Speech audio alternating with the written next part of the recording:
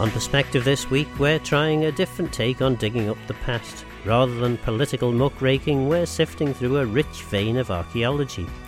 Over the past 4 years, Dr. Rachel Crellin has been leading a team which has been uncovering fascinating historical artefacts from a burial mound at Burke, just south of Kirkmichael. There's still a lot of post-dig material to investigate, but already some exciting new discoveries have been made. So why does all this matter? I spoke to Dr. Crellin on a fairly windy dig site and began by asking why they chose this site. The OS map and the original records for this area record there as being 3 burial mounds, and we did a geophysics survey over the whole of the top of the hill and selected this one to dig, which we started doing in 2017. And we came back in 2018 and 2019, and then we were disrupted for 2 years by the pandemic, and now we're back again in 2022. The other 2 burial mounds we've actually done more geophysical survey on and flown a drone over the top of in the very dry summer of 2018. And we don't actually think they are burial mounds anymore. We think they might be a later feature, possibly an Iron Age enclosure. But the burial mound we've got, if we imagine kind of the top of the hill to begin with, the first kind of action that we have in relation to it being a burial site is the digging of a great big pit that cuts into the earth.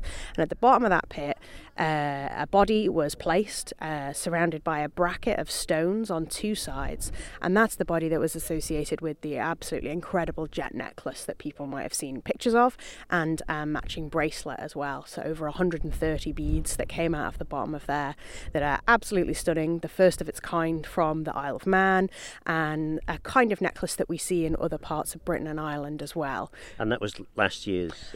That was 2019 that came out, yeah. Effectively last year because we weren't here for 2 years because of the pandemic, but yes.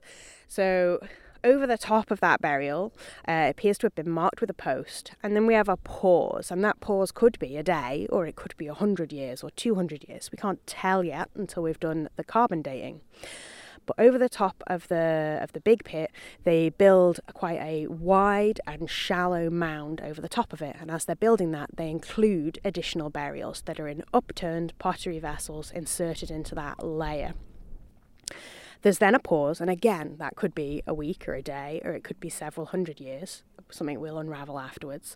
And they then add another layer to the mound, making it taller and thicker in the middle. And as that layer is added in, yet more burials are inserted into the mound. Then, around the edge of that, they add a ring of rubbly cairn material. So the cairn doesn't cover the whole thing, it just kind of goes around the edge like a donut. And large blocks are placed discontinuously around the edge, and they're mostly Manx group slate. They then go back into the mound and they insert a kist that contains a pottery vessel and an under 2-year-old.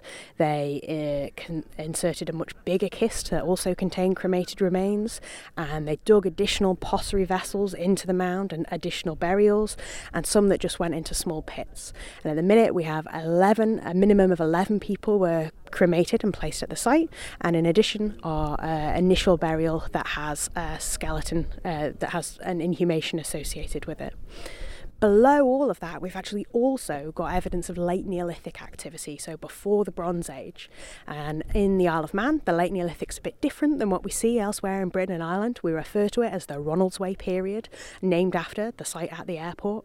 And we've increasingly, in the last couple of days, as we're finishing off the dig, we're finding underneath the mound Ronaldsway pottery and other bits of evidence, flints and charcoal. So it was a site that was in use over a great span of years, as it turns out, which is really exciting.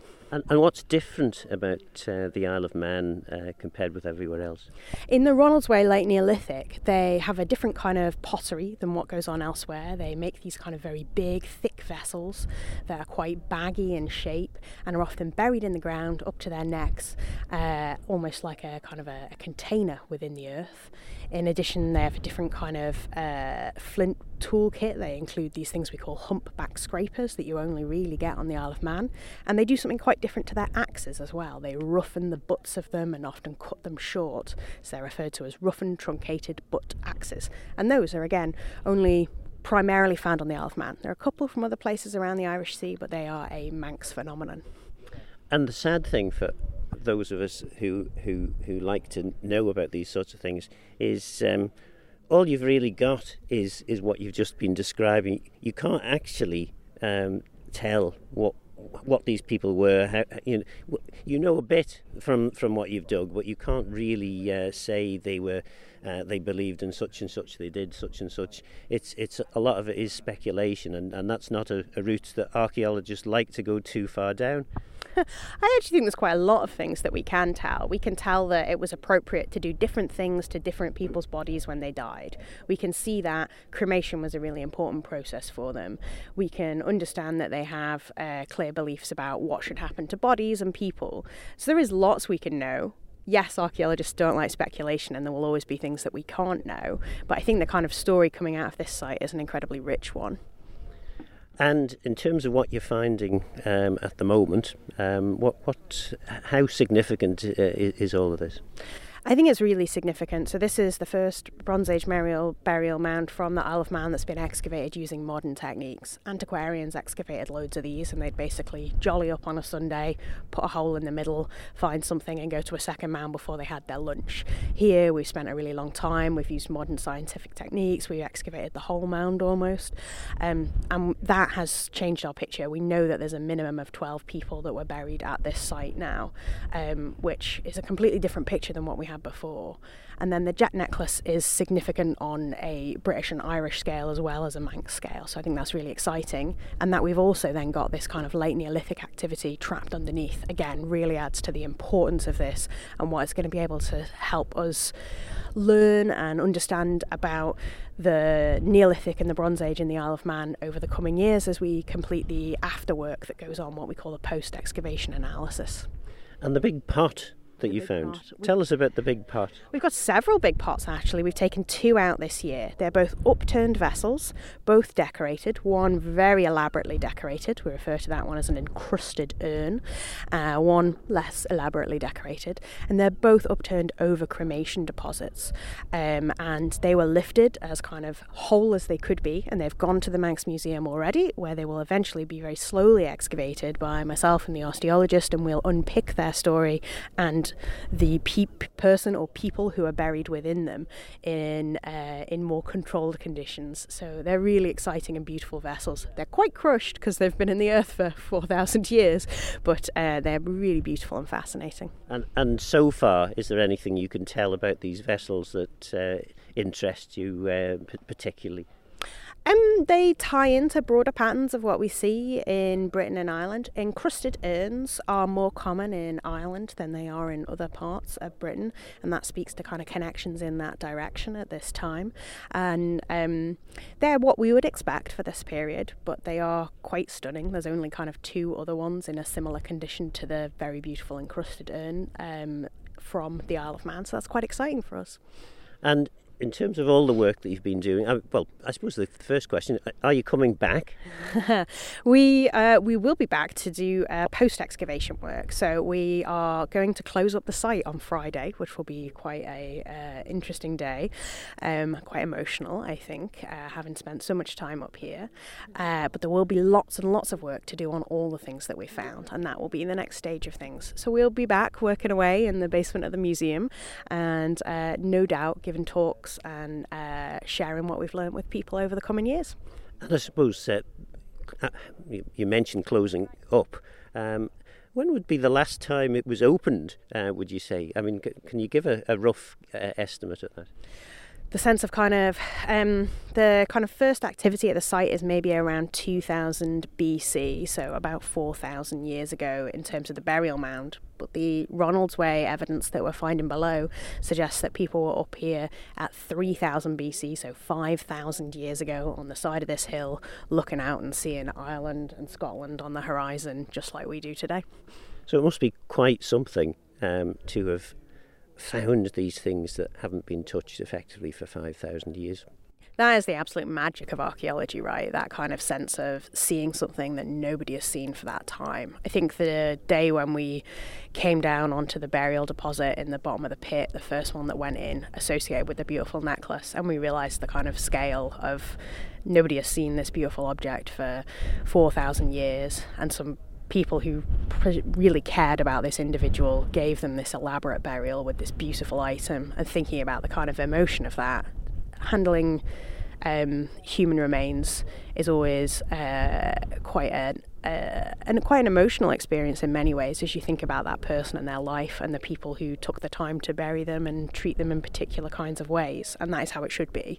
You should be thinking about that in a really respectful way, and that is a very kind of human moment. And we've had a lot of very human moments as we've seen these fragments of life from 4,000 years ago on the top of this hill and interacted with them for the first time in thousands of years. And in terms of significance, I suppose the significance internationally, but also significance for the Isle of Man, how would you rate this site? I mean, obviously it's your site, so you're going to be a bit biased.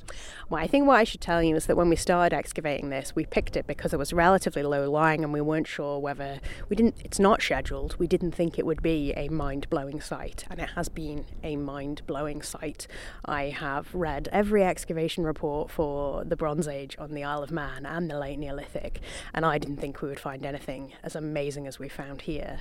And it's also helping us, so it's amazing for the Isle of Man, but it's also of significance more widely for Britain and Ireland. And myself and my co-director, Professor Chris Fowler, regularly talk about the site at conferences with experts from elsewhere who are equally excited by the things that we found and the stories that we can tell from it. So it's a really, really exciting site.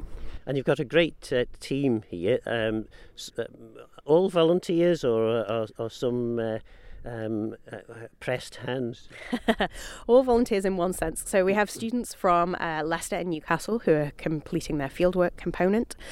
Some of them have been with us for 2 weeks, some of them have been with us for 4 weeks. And then we've had a massive team of local volunteers. Some of them have come every single day to dig with us, and others of them have been up maybe for a day or a couple of days or 1 day a week. So a really varied team of people getting to have a go at archaeology and learn the kind of key skills that you need to be able to be an archaeologist. And in terms of finds, obviously the big stuff is the stuff that attracts most attention. Any smaller things that you've found that you think that this is really exciting or worthy of merit? Everybody talks about the necklace, and it is beautiful, and the pottery vessels are really impressive too. I actually, as an archaeologist, I really like the kind of small stories of sequence. So there's a kist that we've excavated this year, and we can see that they built the kist and they inserted a complex set of different layers of floors, and then the kist sagged over and they went back in and reinserted stones to prop it back up again. And maybe that was 5 years after they built it, or maybe it was 100 years, and they're going back and rearranging the stones in this kist. So it's not a find in that sense of an object, but it's a story about people returning to this place and rethinking what's going on here and reshaping the structures that they've built within the mound. I really like that small detail that there's a little stone that they'd at the end of the kist had fallen in, and somebody had gone in with this stone and propped it underneath to hold the sides of the kist up. I really like that tiny moment that you can see somebody fixing something almost 4,000 years ago. So a strange find for your what's small and good, but yeah, to me that's a neat story. The whole project was designed with Manx National Heritage, and they are the major funder for it, and their kind of support and their desire to learn things about the site has helped drive and shape the project. And that's been really amazing to know that it's going to have a legacy for the Isle of Man in terms of how they think about and protect this kind of site, and how they're going to have all the finds, and eventually things will be on display, and that's really important to us too. And of course, as you say, it wasn't a scheduled monument, so presumably no one's actually dug this before. No, that's why we selected this site, because it hadn't been dug before at all. So it's a really exciting opportunity in that sense, because antiquarians have dug into so many of them. So the bottom of the trench is currently a kind of sandy ginger layer, and that's a natural. And into that we've got late Neolithic features are cut. We then come up and you can see on top of that there's a big, thick, dark layer. And that was the soil level when the construction of the mound first began. The giant pit containing the necklace is cut into that. Above that we get different layers that you can see, different colours in the soil. They have different textures and compositions. that are built up over the top of it that form the mound. And on top of that, in the areas where the cairn is, you also have the rubbly material over the top of it, which we can see in the side of the trench walls there coming around. So it's not huge, really, is it, in terms of the depth or the height to which it's been built up? There's been erosion processes that have gone on that have made it shallower than it is. So it's on top of a hill, and the nature of the hill itself means that lots of material has been dragged down and off it over time, and we know that erosion has gone on that has reduced the height of some of what we can see.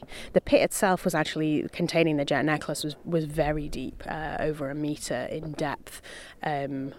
From the surface, so a really kind of significant hole. What we've got out this year isn't too deep, which is useful.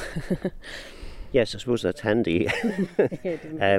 Yeah, and there's still quite a lot that's not excavated. Is that because you've not found anything from the surveys you've done, or is that just to leave it for future? Actually, most of it is excavated, so you can't see that we've had other trenches open that aren't open this year, and they've been backfilled. There are small slithers of ground that has been left unexcavated between things, and those bits allow us to understand the vertical sequence of the sites. They're really important to us. Some of them are going to be taken out before Friday, but actually some of them are going to stay there. So I was very lucky a few years back to work on sites that had been excavated by Gerhard Bursu during the World War, and what I went back for at those sites was to literally find the upstanding archaeology that he'd left in order to get out material that we could apply modern techniques like radiocarbon dating to.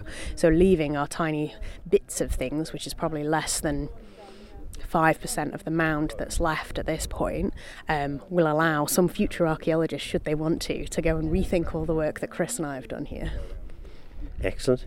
And So what was found in this particular bit? Anything particular of interest? This trench that we're looking over right now has just kind of shown us the general sequence of the mound. Our other trench over here, we've had 2 upright pottery vessels out of, a cremation that was inserted in the mound, and a kist. So lots of kind of significant bits and pieces in there to keep us interested. That was Dr. Rachel Crellin, the dig director, at a very blustery site. Dot Saunders was helping out on the dig, so I asked her what her role as a volunteer includes. I've been doing all sorts actually this time. This is the 3rd season I've been here, and I've been doing plenty of troweling and shifting of earth, wheelbarrows, lifting heavy wheelbarrows. I've been doing some really fine work, excavating bits of cremated bone where I had to use like a cocktail stick to ferret round for things. I've been doing lots of drawing this year, which I haven't done much of before, which has been interesting, doing plans and section drawings. And today I'm concentrating on context sheets, which is something which was new to me yesterday, which is getting the fine details of the context, the actual soil that you're digging through and what's in it and what it looks like and what colour it is and all sorts of things like that. So I've had a huge range of experience this time of parts of archaeology that I hadn't really done before. And you are a volunteer, you're not a trained archaeologist, but you do have an interest. Absolutely, yes. I did a fair bit of archaeology when I was a student and when I was at school. And I studied archaeology as part of my degree, and then never picked up a trowel for 40 years. And then when this appeared so close to where I live, it was like a gift from heaven, and I'm back in the archaeological world in a way that I never thought I would be again, and it's fabulous. I love it, every minute of it. And it's been a pretty good week, or 2 weeks. Is it 2 weeks you've been doing it? Three now, just over 3. The weather's not. We rained off 2 days, which was a bit miserable. But the rest of the time it's been mostly dry. Bit windy. When it's very windy up here, all the earth gets very dry and you get wind blowing in your face, blowing the sand in your face, which isn't much fun. But good conditions on the whole. Yeah. And I mean, is today's windiness just kind of normal background wind for Kirkmichael? Yeah, it is. It's often windier than this. Yeah. And what's the most exciting thing that you've actually found? The most exciting thing I found, I think it's probably the cremated bone, because you're actually handling something that was potentially part of a human being from thousands of years ago, and it's I think in a way we're quite privileged to be able to do that. Yes, certainly. When I was talking to Rachel earlier, she's suggesting that it's at least 4,000 years since anyone has been able to access this site. Yeah, that's it's quite incredible that you're touching things that haven't been touched for that length of time, and that some human being touched bits of flint that they were napping to create something wonderful. I've only ever found the edge bits that the people threw away. I've never found something wonderful that they made out of flint. But we've had a couple of an arrowhead and some scrapers that other people have found. So, yeah. And are there ever, you never thought of any sort of Indiana Jones moments that maybe if you lift this particular stone up, the whole hill will disappear and you'll go rolling down into a dark chasm? No, but you always think, if I lift that stone or if I move that trowel, I might find something really exciting. That's always there. But no, we're not expecting Indiana Jones moments. That was Dig volunteer Dot Saunders. No exciting tunnels or vast hidden temples full of traps, but plenty to be excited about at the Burke Archaeological Dig. Alison Fox works for Manx National Heritage, which has supported the dig. In terms of what I tend to do, which is recording people's stories, people often say, it's a shame you hadn't come 50 years earlier. But actually with archaeology it's the other way around, isn't it? It's a shame 50 years ago they hadn't waited to have the technology that we've got now. I think that's a really good point about this particular project, is that as well as the fantastic discoveries that Rachel and Chris have been making at Burke, they've also looked at the existing holdings in the Manx National Collections in the Manx Museum that were found, over 100 years ago, and they've applied modern scientific techniques to those. So we're finding out more about the people from those excavations as part of this project. So it's not just about this mound, it's putting it in the context of the whole of the island and how the island fits into the wider scheme of things.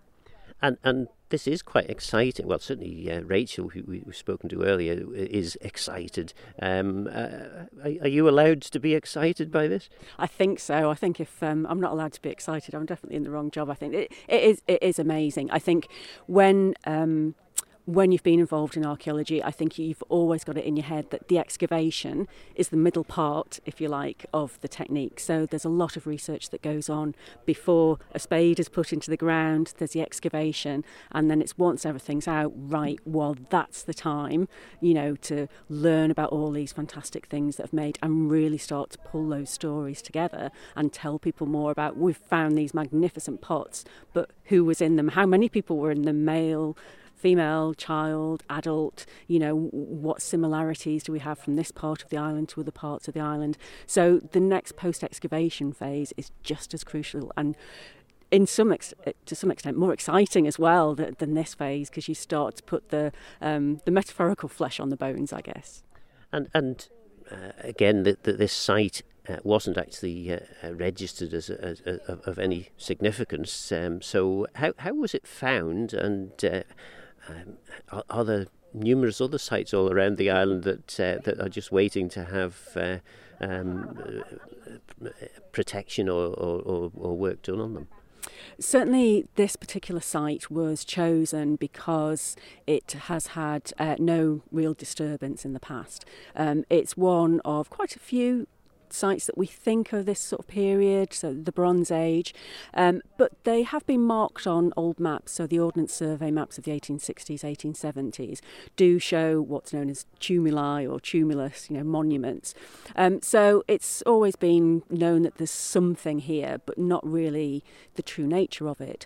So, as well as finding out the story of the people of the mound, it's also learning more about the archaeology that we've got. We've got the big obvious monuments that people are more familiar with, but there's so many more out there that are recorded, that are on the old maps. So it's just trying to, again, pull all those threads together, which is something that this project will help us do for this particular period of the island's prehistory.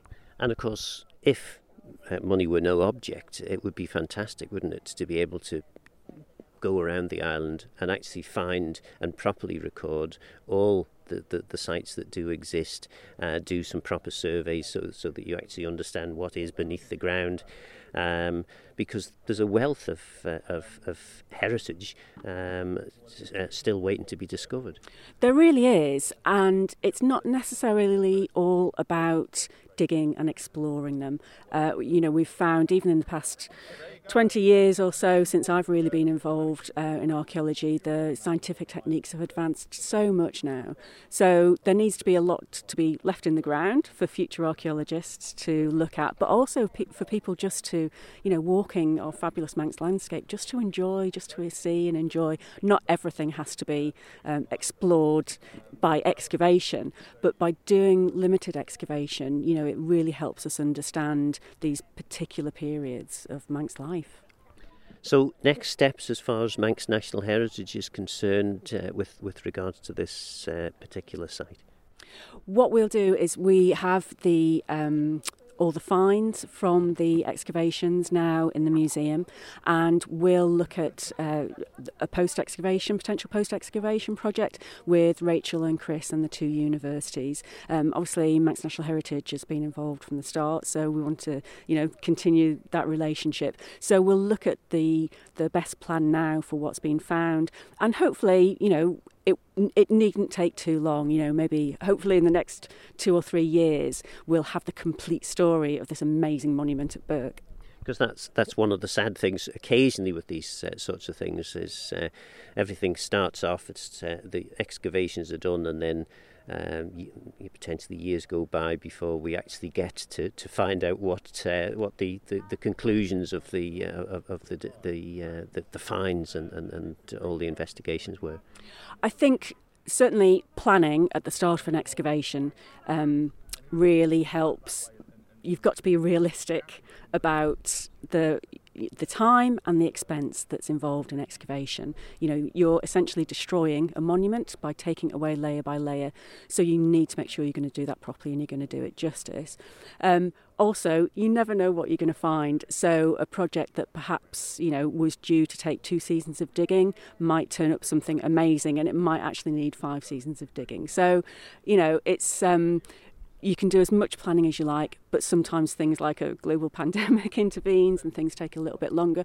But I think nowadays in archaeology, archaeologists are very much more aware of the need to plan from start to finish. So it's not just going in and getting the stuff out, it's about the complete project. And that's what this project has been a really good example of.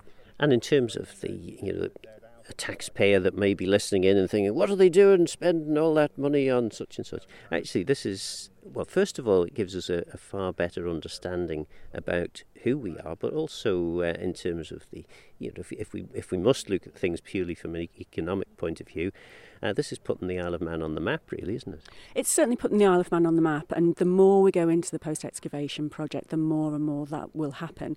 I think a lot of the funds that M&H have been putting towards the project have come from our trustees' charitable reserves.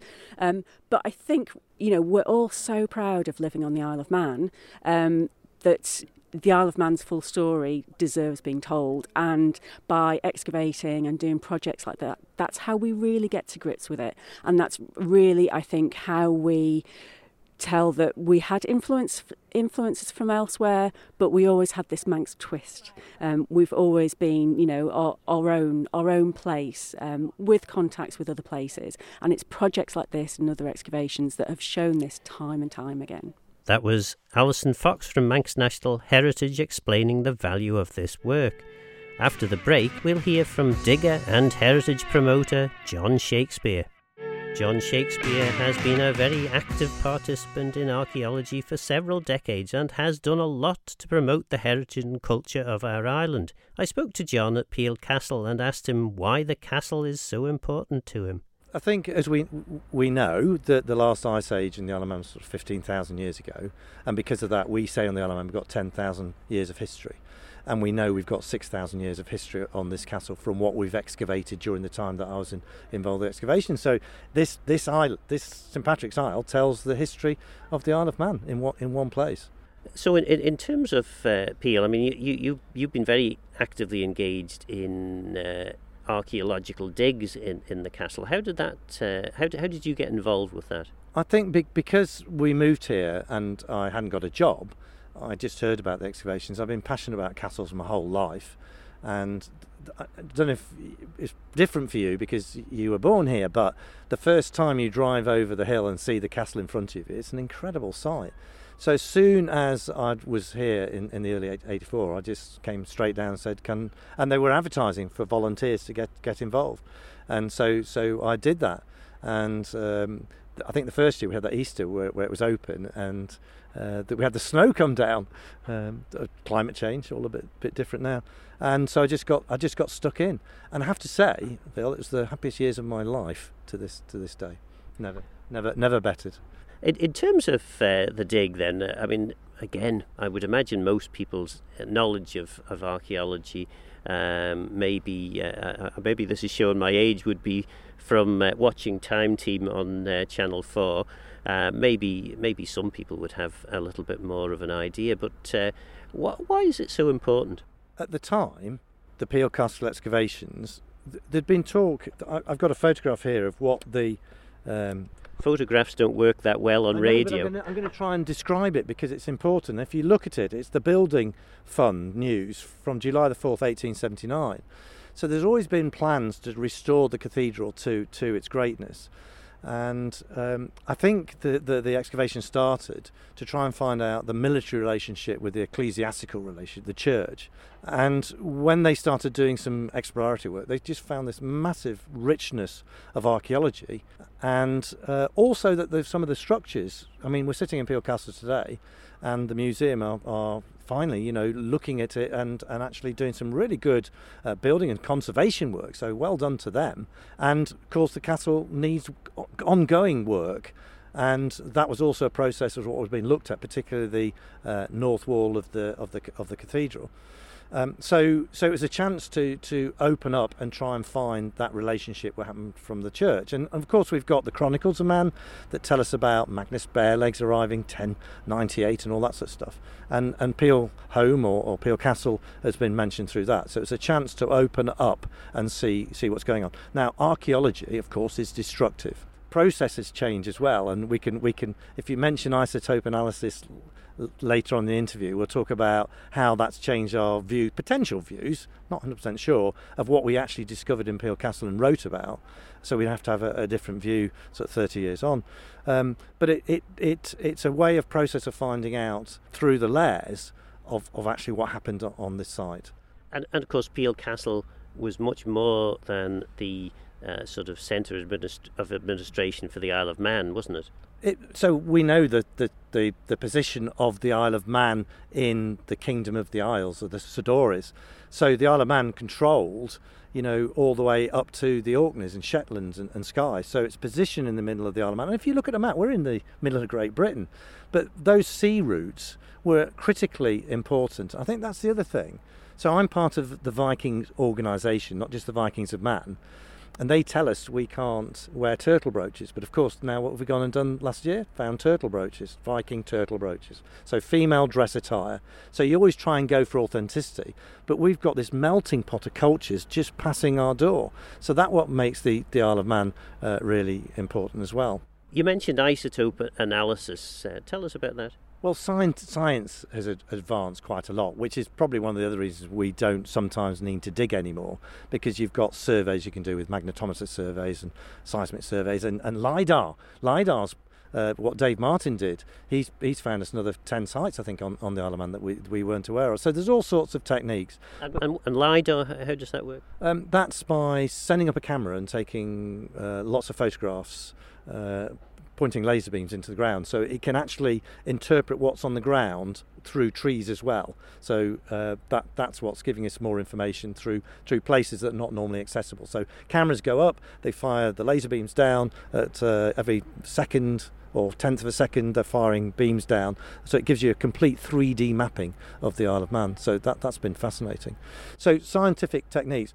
I started my archaeology in a place called Repton in Derbyshire. So I happened to be at school at Repton Public School, and there someone called Martin Biddle excavated the Winter Army. And there was a discord in slightly off kilter, but I'll explain why. There was a discord in the Viking graves that he found graves that he thought were older because they'd been put in the grave. And his concept was that the Viking warrior that died had dug up other graves in the Christian graveyard, put them with the Viking warrior to go to Valhalla. What we know now through luminescence, or a different sort of archaeological process, is that some of the bones that he thought were put in the grave were difference in carbon-14 dating because of their effect on the salt, and we've only just worked that out now. So they were contemporary, they weren't different. So here, particularly Peel Castle is famous for what we call the pagan lady. And when she came out the ground, she was in a Christian cemetery, Christian alignment, but full of Viking, what we call grave goods, which included a cooking spit, cloth cutting shears, goose feathers, some material, a pestle and mortar.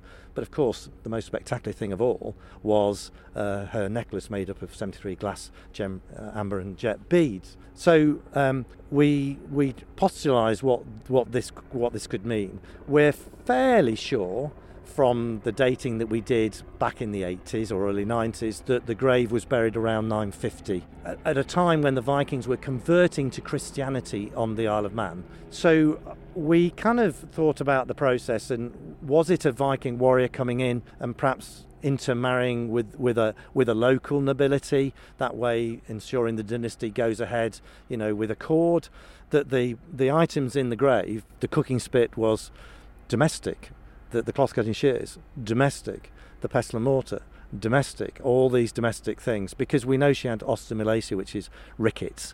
So we assume that she'd been giving birth to children, which gives you osteomalacia. The fact that we're close to the sea, she would have had her pick of vitamin C and D with fish. But a number of years ago, the museum sent off away some bones to be analysed with this new process. It's isotope analysis, like advanced form of DNA, and she's not from the Isle of Man. So we started thinking, and the great thing about Wikipedia and Google and all that sort of stuff, you can share your processes, and people often come and analyse the finds in the museum. And someone called Price, it's working in Uppsala in Sweden, which is the main ceremonial area of the Vikings. He says that's not a cooking spit, that's a sayer's wand, and that what you've got in Peel Castle is a wise woman. So everything that in the grave points to her being this sayer from the Scandinavian time. Do you know what I mean?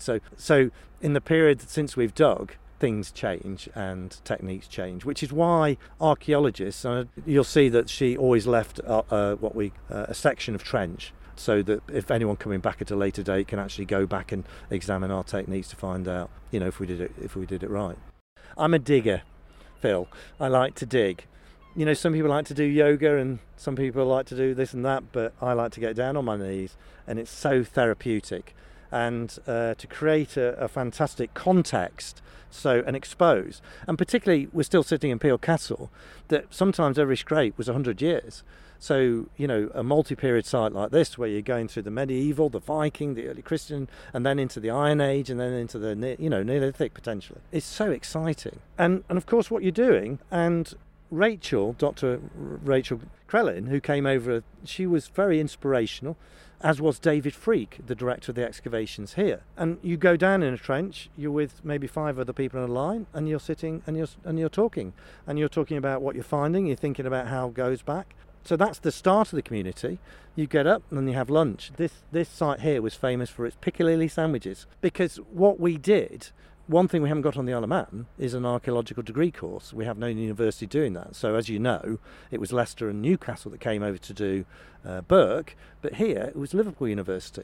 And here's a bit of a dichotomy, because some archaeological students don't particularly like getting their fingernails dirty. So sometimes, if it was a bit wet, there would be a bit of a whinge. Do we have to start at 9? And then they want to finish early. So here on Peel, to raise money, which we were very short of at the time, we started a travel agency, and what we did is we advertised archaeological digs where people could pay to learn to dig. So they paid £600 a week to come to this incredible site under David Freak's direction, and we taught them archaeology. And of course those people then wanted to come start at 8 and finish at 6, and that was a way of doing it. So in terms of Peel Castle, we had this huge following, and of course it attracted people. It was very exciting. Just go back to the dig and I can show you pictures of Princess Margaret. Remember that our patron was the Magnus Magnusson. Crown Prince of Japan came. So all these people, it had that power to attract those people, and we taught them about the history and of Peel Castle and the Isle of Man at that point. And so that's a huge benefit to publicising the Isle of Man. And some of our students went off and some went on to Time Team. Do you know what I mean? The other thing about the Isle of Man, and we've had a long chat before this interview about politics, is that's one of the things that happened. And there was a significant change from the Government Property Trustees to MNH. And these things happen, and you've got to accept them. But the process of having an archaeological school here never materialised. But the excitement of digs, it inspires people's imaginations. And we started a travel agency, and that's how I got into that business.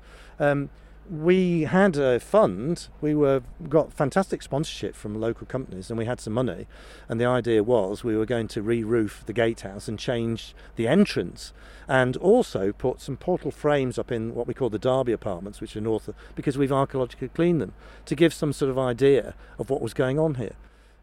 Certain people have certain ideas. I think Stephen Harrison, our last one of the previous directors, he wanted to put a cap on the castle. My feeling is this castle's been used for, we know of, 6,000 years. Why can't it keep being used by the people? We don't want to ruin it, but let's make it more accessible. Unfortunately, during COVID, we look around and it's been really harmed by rabbits. Do you know what I mean? But as I say, well done, Connie, for starting the process of actually restoring the castle. So let's hope that happens. And don't forget, Phil, just behind us, a very small area was excavated, and we did a few trial trenches, and anywhere we put a trench down we found burials. That's not saying we need any more information on the burials, because we excavated over 200 here, but this site is it's a jewel in the Isle of Man's crown, and I'm sure there's other investigations and work that could go on in the castle. And what Rachel was doing is excellent. And I know places like St Michael's Isle, that would be a wonderful target. And I follow magazines and other archaeological teams, and there's something called Dig Ventures, which publicly fund excavation. And so there are opportunities out there for the Isle of Man to be showcased. I mean, as Rachel will tell you, how many Bronze Age burial mounds have we excavated properly? Very, very few. And we've got, is it 190? Over 190? Of course, what Rachel was also saying was this was the entertainment for Victorian gentlemen. They would go out and dig a site on a Sunday afternoon, or probably a Saturday afternoon, and find, they were only looking for the exciting things like fancy knives or brooches or jewellery, and all the other stuff which now can tell us so much more about the site, was largely discarded. Interestingly, literally 20 yards from where we are was an Iron Age roundhouse, which turned out to be a grain store that had been fiercely burnt to the ground. So the carbon layer underneath was actually quite good. So the mush was analysed, and David got a phone call one day and said, "You found something really, really special." And he said, "What's that?" And he said, "You found in the mush, you found a flea." And Dave said, "Well, fine. What's special about that?" And said, "Well, we can't find anything like it anywhere in Europe, and the closest relative to it is actually in America." We thought, oh, we found the link. But here, just below our feet, is the oldest flea ever found in Europe. No one on the Isle of Man could argue that we are living in times of plenty. Finances are tight. So why should Isle of Man government be interested in this? Why do you think funding should be put into projects like this? Well, I think you're aware that pre-COVID, I had several meetings with the government for various departments, tourism, enterprise, and particularly MNH and Edmonds Southworth, because I've been a guide doing sort of serious tour work now for about 4 years, and 90% of my tours are Viking tours. So the very word Viking, not just because of the Isle of Man, but because of what's, let's be fair, what's happened on telly, and the programme The Vikings has stimulated lots of interest. For many years, we've been quite Celtic, haven't we? This sort of Celtic feel to the Isle of Man. But actually, 466 years of Viking rule is probably longer than anywhere else. And do we celebrate it properly? I don't think we do. And that's weird, isn't it? Because the land division is the Vikings. Some of the language, the place names are Viking, our laws are the Viking. Do you know what I mean? And some of the structures around are Viking. So we don't celebrate that enough. And that's we embarked on a project pre-COVID where we were looking at building a Viking experience, if you like, longhouse and associated dwellings in St John's as a major tourist attraction. So for me, I think, and I think Ranald and the Department of Tourism, they've got this plan now to grow tourism by up to 500,000, isn't it, in sort of 10 years. So how are they going to do that? We need some attractions on the Isle of Man that have that pulling power, and Vikings certainly do it. And I think we need to have some portfolio, not just only places, but some portfolio events on the Isle of Man to help tell us about the culture. I do these things called Evolden and Howner and some of these fire festivals. It's frankly sometimes quite difficult to get support. Culture Van are been amazing. Do you know what I mean? I've had lots of help, and I've got a little bit of money from the TED, but we need to sort of invest in these projects now and focus more on tourism. And archaeology, actually, we're sitting here talking about archaeology, is one of those things that can be done. And look at our castles. I always feel that Castle Rushen, centrally heated 365 days a year, and okay if they've got to do conservation work, but why isn't it open 365 days? I sent an email to our member for tourism because I was walking along the promenade and heard him on the radio, and I think it was in May, saying, we're getting ready for the start of the season. And I sent him an email and said, the season starts on the 1st of January now. Tourism on the Isle of Man could be extended all year, and that is the expectation. And while we've got this golden period that the euro rate is on a parity with the dollar, every day I'm out with Americans. Let's market the Isle of Man as a year-round destination. Let's open up some of these sites. We've got Milltown, we've got all these amazing places. We've got Tynwald, which is interesting in its own right. We could do that. And I think we were debating that Alf's strategy at the moment is working, and good luck to you, Alf. But trying to pass it on to private enterprise, maybe that's a good thing. But let's have some meetings and let's do that and take it forward. But we've got to focus on a few key projects, and I thought the Viking Village had a lot of legs. And good luck to Christian up in Sandygate. But Tynwald, St John's, potential World Heritage Site. What a place to locate a Viking stroke medieval village with a bit of a theatre, a feasting hall that could take 2 coachloads, because where do we go in the winter? So we could really extend our season that way. And we actually did a feasibility survey, which I think has just got a bit sucked into the ether because of COVID. So it'd be great if we could rejuvenate that. Do you think there's enough in the economic strategy to enthuse you, to encourage you to believe that the prospect of bringing more tourists to the island, celebrating our history, do you think there's enough there? I don't.